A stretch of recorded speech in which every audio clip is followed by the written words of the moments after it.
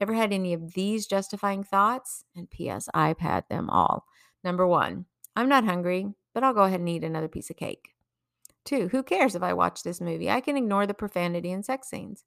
Three, everybody speeds when they drive. Four, I don't feel like being productive. Besides, I work all the time anyway. I'll just sit here and scroll Facebook for an hour or so. On the Choose to Think podcast, I will encourage and empower you to engage and optimize your best thought life in practical, meaningful ways so that you can live day by day in joy, peace, and God's purpose despite all externals. This is Victoria, and welcome back to the Choose to Think podcast. I'm so glad you're here. Hey everybody, Victoria here. Oh my goodness, what a amazing and just remarkable last couple of weeks I've had here, and I'm wondering if you're a lot like I am, and sometimes things happen in your life and your head is just absolutely spinning. So my son got married a couple of weekends ago, just a beautiful, beautiful private family ceremony. So much fun, but extremely emotional. He's the last of my four children, and can you just imagine going through 25 years worth of photographs and walking down memory lane and seeing this little teeny boy, this baby, as just through the years as he grows and matures into this godly young man. Oh, it just is so bittersweet, isn't it? Where you're so happy and so delighted for how how your kids are behaving, and then but you're also so sad because you're just like, in a blink of an eye, you think, where did all this time go?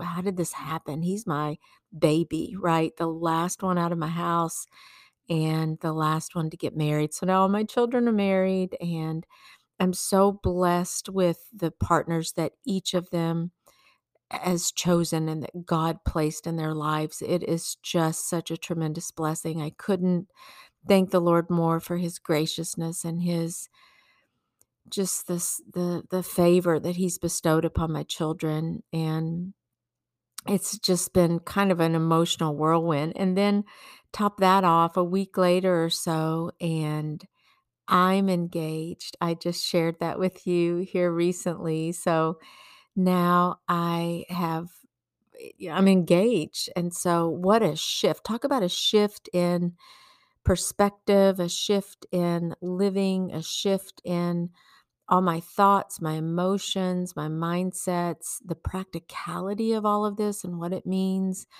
So I'm in this flurry of a new season personally in my life, and it's just nothing to be reckoned with. Let me tell you, it's all this new stuff and new relationships it's causing me to grow. And maybe that's one of the best things about being married, or at least I've heard it is, that you can't really be selfish anymore.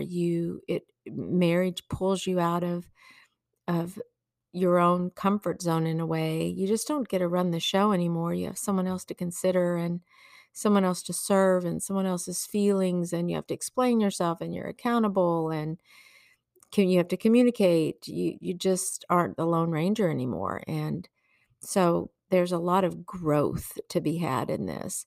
And then put on top of that all the pickleball issues I continue to have as the Lord is working out of me and my heart so many icky things, like, losing on the pickleball court. It is so confounding to me how I can lose one game. Okay. I can lose another game. Okay. But if I start losing 3 or 4 games in a row, that really gets under my skin, and I totally lose sight of why I'm there, and I totally lose sight of being grateful for the sunshine and the air and the social aspect and the wonderful friends I've met. I go back into this, I don't know, it's just so ugly. So I'm working on that. Do you ever get tired of just working on yourself? You feel like, oh, I'm always working on myself, and am I really getting anywhere? But the truth is, I can see over the years how gracious the Lord has been to me, and just how much he has grown me. And some of that, not to my own credit really, but some of it is just my desire to improve, my desire to display the fruit of the Spirit. Are you like that, where you're working on patience, let's say, and or maybe it's self-control for you, some of the aspects of the fruit of the Spirit, you just want those so badly, you could just kind of clench your teeth and grip your hands, and you're like, I want this so badly. I want to be transformed. I want to be changed. But you and I both know it's generally not an overnight healing process. The healing takes place over many, many years, and God continues to give us encounters, people, situations, events, hardships, and trials to all help refine our character and make us into the godly people that He desires for us to be. But it's a big, long haul. So I'm just sharing with you a little bit from my life and all the things that have been going on. So many wonderful, amazing, good things, but also that angst that you have when you want to be better, you know you're not where you want to be. You're grateful for where you are and where you've come, but you know you're not exactly where you want to be. So that's kind of where I am. And I'm loving the podcast. I'm loving all the wonderful guests that I have coming up down the pike. I've just formed an alliance with a publicity team, and they are sending a lot of great folks my way. I cannot wait to share them with you in the future on the pod. So many amazing guests coming down the pike.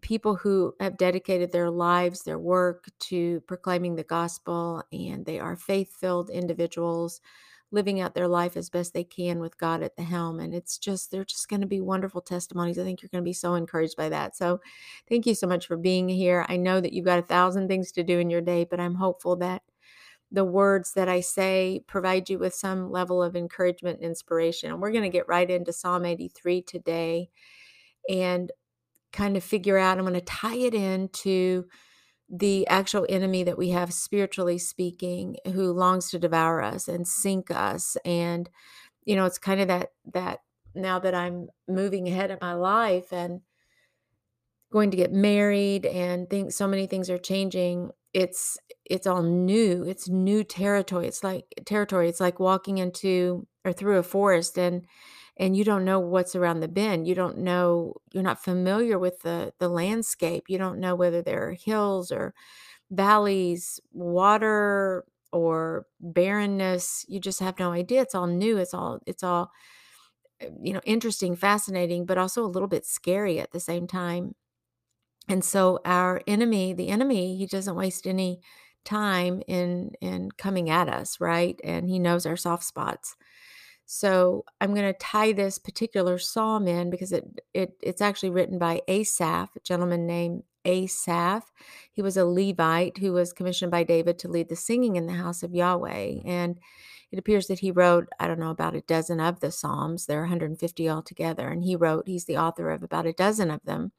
So it's attributed to him, but he talks a lot in Psalm 83 about his enemies. Matter of fact, I look at this psalm as some type of community lament. It's like a deprecatory psalm where he's like really wanting God to come down hard on those enemies. And it's a prayer of sorts against all the dangers and the threats and any kind of attempts at conspiracy from all these enemy nations that surrounded Israel and Judah. Or you could look at it as the church, and it was apparently recorded during the reign of Jehoshaphat. And that's one of my favorite parts of here. And I'm going to actually start with this story that comes in Second Chronicles 20, and it's under the section titled King Jehoshaphat defeats Moab and Ammon. And it's so interesting. So I'm going to skim through this really quickly and read really fastly. And by the way, if you think anybody, as you listen to podcasts, did you know that on your phone you can speed up and slow down the rate in which the host is speaking? I have like this one person that I listen to, he's just so slow. So I put him on times two. I can speed up the pace in which I listen times two. You can do the same thing here. So if the podcast episode is 30 minutes, you can shave off maybe 5, 10, 15 minutes, depending on how quickly you can actually digest the material and listen to it. But I'm going to read through this particular scripture story found in Second Chronicles 20, and it goes like this. After this, the Moabites and Ammonites with some of the Meunites came to wage war against Jehoshaphat.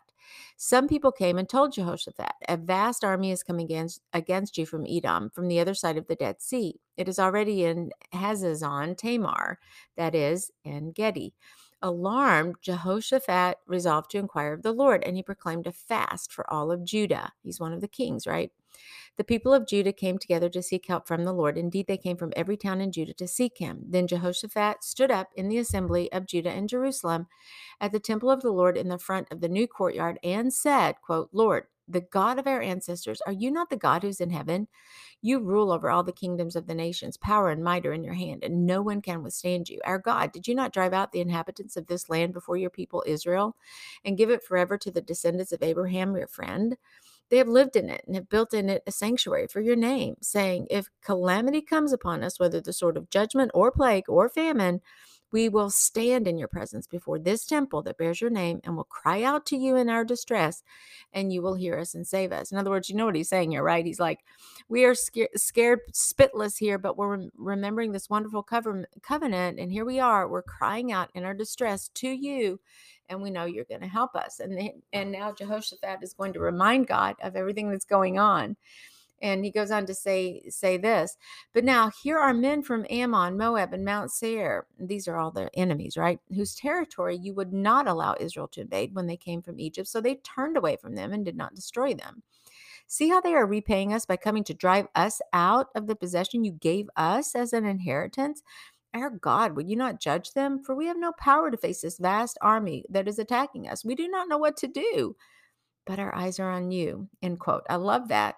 He's like, okay, we're so scared. We can't do this. We don't know really what to do. They have this humongous army, and we're kind of here and because of what you've allowed, and we haven't a clue what to do. But then he says, but our eyes are on you.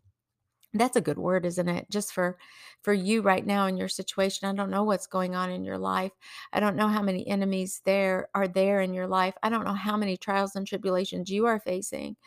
But the question for you is, are your eyes on the Lord? Because somehow, just like Peter walking on the water, he kept his eyes on Jesus. And as long as he did that, he was able to cross. But the moment he took his eyes off Jesus, that's when the trouble began. So are you keeping your eyes on Jesus during your trial or hardship or storm? Well, it goes on to say this, all the men of Judah with their wives and children and little ones stood there before the Lord. So they're like, here we are, Lord. Then the Spirit of the Lord came on Jehaziel, son of Zechariah, the son of Benaniah, the son of Jaeliel, the son of Medaniah, a Levite and descendant of Asaph, as he stood in the assembly. Isn't that curious? He said, listen, King Jehoshaphat, and all who live in Judah and Jerusalem. This is what the Lord says to you. Do not be afraid or discouraged because of this vast army, for the battle is not yours, but God's. You hear that phrase a lot, don't you? The battle's not yours, it's God's. Well, okay, what does that mean? But so this is the prophetic utterance that he goes on to say, tomorrow march down against them. They will be climbing up by the pass of Ziz, and you will find them at the end of the gorge in the desert of Jeruel. You will not have to fight this battle. Take up your position, stand firm, and see the deliverance of the Lord that he will give you, Judah and Jerusalem. Do not be afraid. Do not be discouraged. Go out to face them tomorrow, and the Lord will be with you. Again, that's another wonderful message for you. It's for the community, it's for the nation, but you can also take heart individually that's a great message for you on what to do when you're facing hardships. It says this, you don't have to fight this out. You don't have to duke it out. Simply take up your position, stand firm, and then watch for the deliverance of God. In the meantime, while you're doing that, don't be afraid. And don't be discouraged. Just go out and stand and face them. God is with you. The passage goes on to say, Jehoshaphat bowed down with his face to the ground, and all the people of Judah and Jerusalem fell down and worshiped before the Lord. Then some Levites from the Kohathites and Korahites stood up and praised the Lord, the God of Israel, with a very loud voice. Early in the morning, they left for the desert of Tekoa. As they set out, Jehoshaphat stood and said, listen to me, Judah and people of Jerusalem. Have faith in the Lord your God, and you will be upheld. Have faith in his prophets, and you will be successful. So that's just another element, right? Having that faith. After consulting the people, Jehoshaphat appointed men to sing to the Lord and to praise him for the splendor of his holiness as they went out at the head of the army, saying, "Give thanks to the Lord, for his love endures forever." Okay, doesn't that seem backwards to you? They haven't even fought, they haven't even stood, they're just now going out to battle. But Jehoshaphat says, hey, let's give thanks, let's praise. That's why gratitude and praise are just so important in our daily journeys. Well, as they began to sing and praise, the Lord set ambushes against the men of Ammon and Moab and Mount Seir, who were invading Judah, and they were defeated. There you go, one sentence. The Ammonites and Moabites rose up against the men from Mount Seir to destroy and annihilate them. After they finished slaughtering the men from Seir, they helped to destroy one another. It's like they killed themselves. You see that? The Hebrews did nothing. The Israelites did nothing. When the men of Judah came to the place that overlooks the desert and looked toward the vast army, they saw only dead bodies lying on the ground. No one had escaped. So Jehoshaphat and his men went to carry off their plunder, and they found among them a great amount of equipment and clothing. And then it goes on, da da da da da. And it says all the men of Judah and Jerusalem returned joyfully to Jerusalem, for the Lord had given them cause to rejoice over their enemies. They entered the Jerusalem and went to the temple of the Lord with harps and lyres and trumpets. And of course, the fear of God came on everyone else, right? As they were witnesses to this amazing type of, quote, warfare. So that's the context even for Psalm 83. And I now want to read to you the Psalm so you can see for yourself how closely they are related. But I want you to stay with me to the other side of this Psalm, because we're going to unpack this whole notion of enemies. I doubt you have an army surrounding your house right now, ready to bust in your door, right? You're not facing a literal physical foe, but you do indeed have a spiritual enemy who seeks to kill, steal, and destroy your joy and peace. Meet me on the other side, and I'll show you how to stand firm against that enemy that attacks your very soul.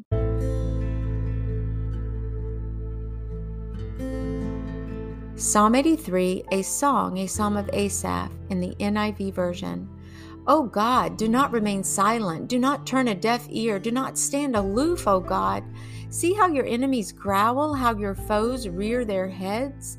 With cunning they conspire against your people. They plot against those you cherish.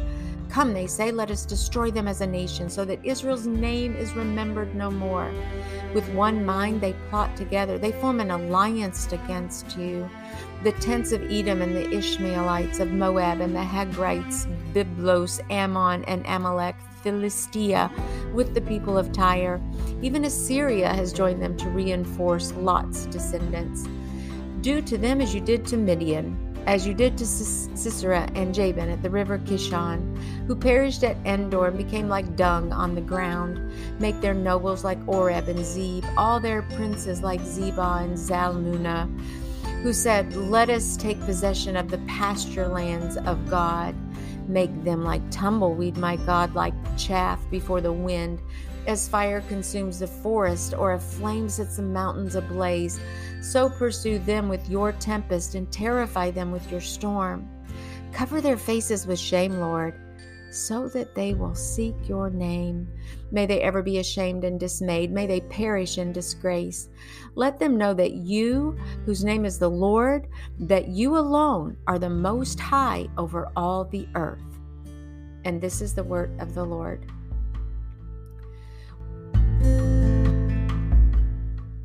We've considered the historical context of this psalm, the corporate plea for God to save the nation. Well, let's make a more personalized application. Who is your enemy?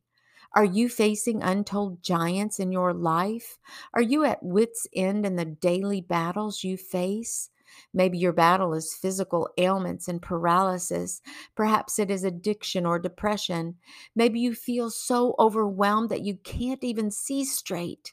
Is something going on in your life that is causing you undue fear and anxiety? Would it surprise you if I told you that many, if not most, if not all of the battles you face are in your mind? And start with your thoughts. Well, who are your enemies? Let me offer you three. It may be the world, and what the world, that is totally antagonistic to a biblical worldview, tells you to believe or how to behave. And let me go on. I read an article recently about the lies people believe, and here are the top 10, and I'll put the link in the show notes to the article. It says, if you tell a lie often enough, people are going to believe it. So here are 100 lies that people believe. One, there's no evidence for God. Two, the Bible is outdated. Three, love means accepting all choices as valid. Four, sex before marriage ensures compatibility. Five, I am owed a free education. Six, gender is assigned. Seven, truth is relative. Eight, I can do what I want with my body. Nine, I can accomplish anything I set my mind to. 10, porn is harmless. You may even say, wait, those aren't lies. Well, my point is that Hollywood teaches and is powerful to influence your views, mindsets, and beliefs. I think we would all agree that Hollywood is antagonistic to God and His truth. Okay, so what's another actual type of enemy that you may be facing outside of the world? Okay, number two would be those quote enemies could be those God limiting thoughts or lies that you energize in your brain that keep you hand tied and discouraged. In a Focus on the Family article about the top 40 lies women believe, here are just a few. Can you relate to any of these? One, God is not really good. Two, God doesn't love me. Three, God is just like my father. Four, God is not really enough. Five, God's ways are too restrictive. Six, God should fix my problems. Seven, I'm not worth anything. Eight, I need to learn to love myself. Nine, I can't help the way I am. 10, I have my rights. 11, physical beauty matters more than inner beauty. 12, I shouldn't have to live with unfulfilled longings. 13, I can sin and get away with it. 14, my sin isn't really that bad. 15, God can't forgive what I've done. And 16, I'm not fully responsible for my actions and reactions. Well, if your enemy is not Hollywood or those fiery darts and lies that you may be believing, what about number three? The thoughts that erupt that have everything to do with self-control or appeasing your own flesh in what may be ungodly, or if not ungodly, unwise ways. Ever had any of these justifying thoughts? And P.S., I've had them all. Number one, I'm not hungry, but I'll go ahead and eat another piece of cake. Two, who cares if I watch this movie? I can ignore the profanity and sex scenes. Three, everybody speeds when they drive. Four, I don't feel like being productive. Besides, I work all the time anyway. I'll just sit here and scroll Facebook for an hour or so. Okay. So, what am I trying to say here? I'm trying to give you a reference, though we don't quite have the enemies that Jehoshaphat had, do we? Back in Second Chronicles, and that's reflected again in this psalm, talking about how we're just begging God to stand up against our enemies. But here I've tried to personalize it, bring a little bit of giving you the historical context, but then an individual personalized application here of the scripture. And because we don't tend to deal with literal physical enemies, we have to look at the enemy of our soul or other other quote enemies that we may have. And so I've given you three of those enemies. And one would be Hollywood, kind of like Hollywood, or the world, what the world's teaching you and telling you, which may be influencing your behavior. The second kind of category of enemy might be the lies that you're really telling yourself, or those beliefs that are contrary to God's word, but yet you're energizing those and you're believing those. And then the last category would have a little bit more to do with like kind of like you're causing them in a way, because you may not be exercising those characteristics of the fruit of the spirit, like for example, self-control.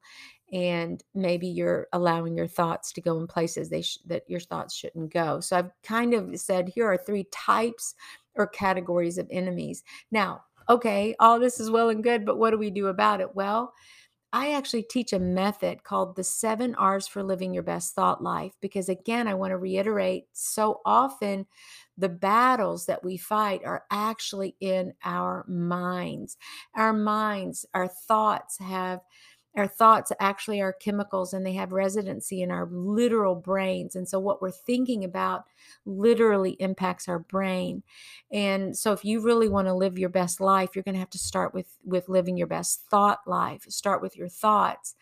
Because believe it or not, the source or type of the enemy won't really matter a hill of beans unless you deal with your thoughts. So practicing the 7 R's will help you in every single enemy onslaught, no matter where that lie is coming from, no matter what the fiery dart might be, no matter what God limiting thought you're engaging, or lie you're believing, or mindset or emotion that you're stuck in. The way to get unstuck is to actually practice the 7 R's. Now, I'm going to run through these so quickly it's going to make your head spin, but in the show notes, you can find a link to get the document. It's called the 7 R's for Living Your Best Thought Life. It's one page. It's an infographic. So in other words, it's a graphic. You'll see that it's progressive because you should do these steps basically in order. And so it's information on there with a little bit of a graphic. That's why it's called an infographic. So you can get that absolutely free of charge. I want you to get that. I want you to use that. I want you to use this as a tool. It's my signature method for defeating the foes, standing alongside God, and watching this happen. And this will lead you to emotional health, emotional stability. You will find that joy, that peace, that hope that you're looking for if you start with your thoughts. And so the 7 R's are, and they're just a bunch of R's. It's recognize what you're thinking about, reject or resist those thoughts that are contrary to what God says about you, about himself, or about your situation. Replace those toxic thoughts with God's truth, with an affirmation, with something that helps you to pivot away into life and light and truthful existence and living. And then, by golly, scientists tell us that we're going to have to repeat that method. So you repeat the recognize, reject, replace. You do that over and over and over, focusing on the replacement of that and that new thought that you want to energize, that new groove you want to form in your brain. And then look, you can step back and rejoice, or just, be so happy and upbeat that you are renewing your mind. The Bible says, be transformed through the renewing of your mind. That's exactly what this process is helping you to do. You are actually you're renewing your mind through this kind of transformation that you're causing in your brain. And then the last 2 R's are rely and rest. So you're going to rely on God during this process, just like Asaph wrote about. It's like, God, without you, we can't do this. Just like Jehoshaphat did when he was telling his people. He said, look, God, you brought us here. We're not going to get out of this without you. Can you help us here? Because we can't do it on our own. And so you rely on God for this whole process and this whole transformation. You're always keeping your eyes on him and looking toward him. And then you rest. You rest and you enjoy, you rejoice. You just know that God's with you, and you can rest in the fact that he's going to help you live your best thought life. It's not all up to you. You rely on him and you rest in him and the provision that he has for you. Now, if you haven't gotten your copy of the Choose to Think, Find Peace, Joy, Hope, Health, and Freedom everyday devotional, it's a 365 devotional. By golly, get your hands on that, because in that devotional, it's a year-long devotional. Each daily devotional takes about 5 minutes to complete, and it is chock full of information that is going to light up your brain. I'm serious. You're going to be on fire for a new way of thinking. I want you to get your hands on that. It's $17.99 on Amazon. You can have it in your hand in 2 days. I'll put the link in the show notes to the affiliate link on Amazon. And use that. Get a friend to go through that. You can start. I don't care what month you're listening to this. I don't care what year you're listening to this particular episode. It doesn't matter. You can start today. And as a matter of fact, when you use that devotional and you have the infographic printed out right there, it's a companion tool for that devotional, you are all set, friend. I'm telling you, you got it going and you can do it. So listen, thank you so much for tuning in, for your support of my ministry. I would love to have your positive comments. If you could share this episode link with a friend, if you could write a review for the podcast on Apple Podcasts, oh my goodness, I would just flip out over that. I will love you forever for doing that. Let me know, share and tag this on social, and let me know, because I need your support. And what I'm doing is I do without any support because of the love that I have to do it and the testimony that I have. And I know the Bible tells me that I overcome through the blood of the Lamb and the word of my testimony. And that's what I hope to share with you on this show. So God bless you. I love you. Thank you for tuning in, and I'll catch you next week. To wrap, Brain Changer. And until next time, Dios primero y que Dios te bendiga. Ciao.